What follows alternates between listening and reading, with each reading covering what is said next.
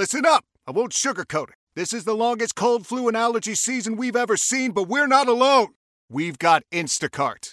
Sure, you may be a coughing snot faucet who just wants mommy, but you're not giving up! Not when cold medicine, fragrant herbal teas, and honey shaped like bears can be delivered through Instacart in as fast as 30 minutes! Now let's go win the sick playoffs! Daddy, I just want my soup. Oh, sorry, Sport. App says it'll be here in a few minutes. Instacart for the win. Welcome to the Post-Trib Network. I came across this letter here, and I just thought it was very interesting. It's from Corrie Boom, called The Rapture. And I thought it was very interesting to share what she had to say here. And this is her letter, and it was written in 1974, called, Corrie Boom and The Rapture, her letter. Here it goes. The world is deathly ill. It is dying. The great physician has already signed the death certificate. Yet there is still a great work for Christians to do. They are to be streams of living water, channels of mercy to those who are still in the world. It is possible for them to do this because they are overcomers. Christians are ambassadors for Christ. They are representatives from heaven to this dying world. And because of our presence here, things will change. My sister Betsy and I were in the Nazi concentration camp at Ravensbrück because we committed the crime of loving Jews. 700 of us from Holland, France, Russia, Poland, and Belgium were herded into a room built for 200. As far as I knew, Betsy and I were the only two representatives of heaven in that room. We may have been the Lord's only representatives in that place of hatred, yet because of our presence there, things change. Jesus said, in the world you shall have tribulation, but be of good cheer, I've overcome the world. We too are to be overcomers, bringing the light of Jesus into the world filled with darkness and hate. Sometimes I get frustrated as I read the Bible and as I look in the world and see all the tribulation and persecution promised by the Bible coming true. Now I can tell you, though, if you are too afraid that I have just read the last pages, I can now come to the shouting, hallelujah, hallelujah, for I have found where it is written that Jesus said, he that overcometh shall inherit all things, and I will be his God, and he shall be my son. This is the future and hope of this world, not that the world will survive, but that we shall be overcomers in the midst of a dying world. Betsy and I in a concentration camp prayed that God would heal Betsy, who was so weak and sick. Yes, the Lord will heal me, Betsy said with confidence. She died the next day, and I could not understand it.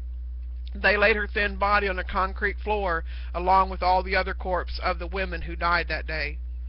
It was hard for me to understand, to believe that God had a purpose for all that. Yet because of Betsy's death, today I'm traveling all over the world telling people about Jesus. There are some among us teaching that there will be no tribulation, that Christians will be able to escape all this. These are the false teachers that Jesus was warning us to expect in the last days, in the latter days. Most of them have little knowledge of what is really going on across the world. I have been in countries where the saints are already suffering terrible persecution. In China, the Christians were told, don't worry, before the tribulation comes, you will be translated raptured. Then came a terrible persecution. Millions of Christians were tortured to death. Later, I heard a bishop from China say, sadly, we have failed. We should have made would come first. Tell the people how to be strong in time of persecution, how to stand when the tribulation comes, to stand and not faint. I feel I have a divine mandate to go and tell people of this world that it is possible to be strong in the Lord Jesus Christ. We are in training for the tribulation, but more than 60% of the body of Christ across the world has already entered into tribulation. There is no way to escape it. We are next. Since I have already gone through prison for Jesus' sake, and since I met the Bishop of China in China, now every time I read a good Bible text, I think, hey, I can use that in time of tribulation. Then I write it down and I learn it by heart. When I was in a concentration camp, a camp where only 20% of the women came out alive, we tried to cheer each other up by saying nothing could be any worse than today, but we would find the next day was even worse. During this time, a Bible verse that I had committed to memory gave me great joy, great hope and joy. If you be reproached for the name of Christ, happy are ye, for the Spirit of glory and of God rests upon you. On their part evil is spoken of, but on your part he is glorified. 1 Peter 3:14. I found myself saying hallelujah because I am suffering, Jesus is glorified. In America, the churches sing, let the congregation escape the tribulation. But in China and Africa, the tribulation already has arrived. The last year alone, more than 200,000 Christians were martyred in Africa. Now things like that never get into the newspapers because they call it bad political relations. But I know, I have been there. We need to think about that when we sit down in our nice houses with our nice clothes eating our state dinners. Many members of the body of Christ are being tortured to death at that very moment. Yet we continue right on as though we are all going to escape the tribulation. Several years ago I was in Africa, in a nation where the new government had come into power. The first night I was there, some of the Christians were commanded to come to the police station to register.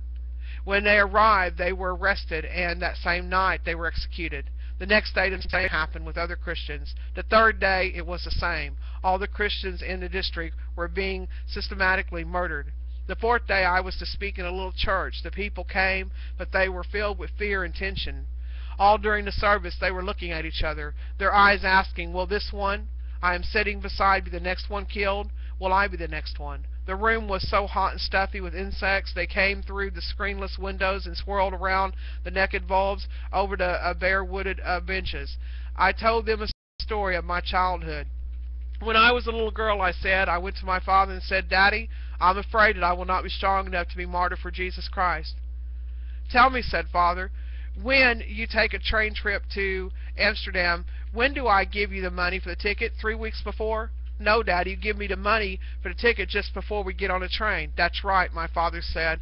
And so it is with God's strength. Our Father in heaven knows when you will need the strength to be martyred for Jesus Christ. He will supply all your needs just in time. My African friends were nodding and smiling. Suddenly a spirit of joy descended upon the church, and the people began singing, and the sweet by and by we shall meet on that beautiful shore. Later that week, half of the congregation of the church was executed. I heard later that the other half were killed some months ago.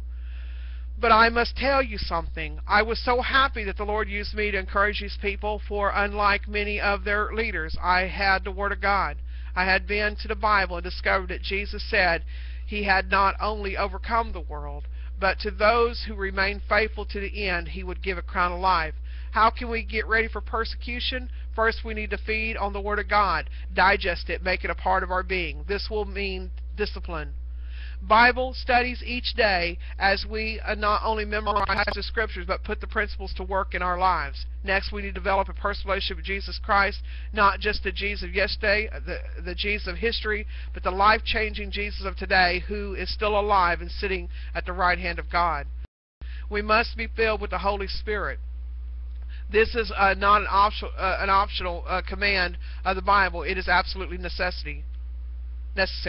Those earthly disciples could never have stood up under the persecution of the Jews and the Romans had they not waited for Pentecost. Each of us need our own personal Pentecost, the baptism of the Holy Ghost, Holy Spirit. We will never be able to stand in tribulation without it. In the coming persecution, we must be ready to help each other and encourage each other. But we must not wait until the tribulation comes before starting. The fruit of the Spirit should be the dominant force of every Christian life. Many are fearful of coming tribulation. They want to run. I too am a little bit afraid when I think that after all my 80 years, including the horrible Nazi concentration camp, that I might have to go through the tribulation also. But then I read the Bible and I am glad. When I am weak, then shall I be strong, the Bible says. Betsy and I were in prison for the Lord, prisoners for the Lord. We were so weak, but we got power because the Holy Spirit was on us. That mighty inner strengthening of the Holy Spirit helped us through it. No, you will not be strong in yourself when a tribulation comes. Rather, you will be strong in the power of Him who will not forsake you.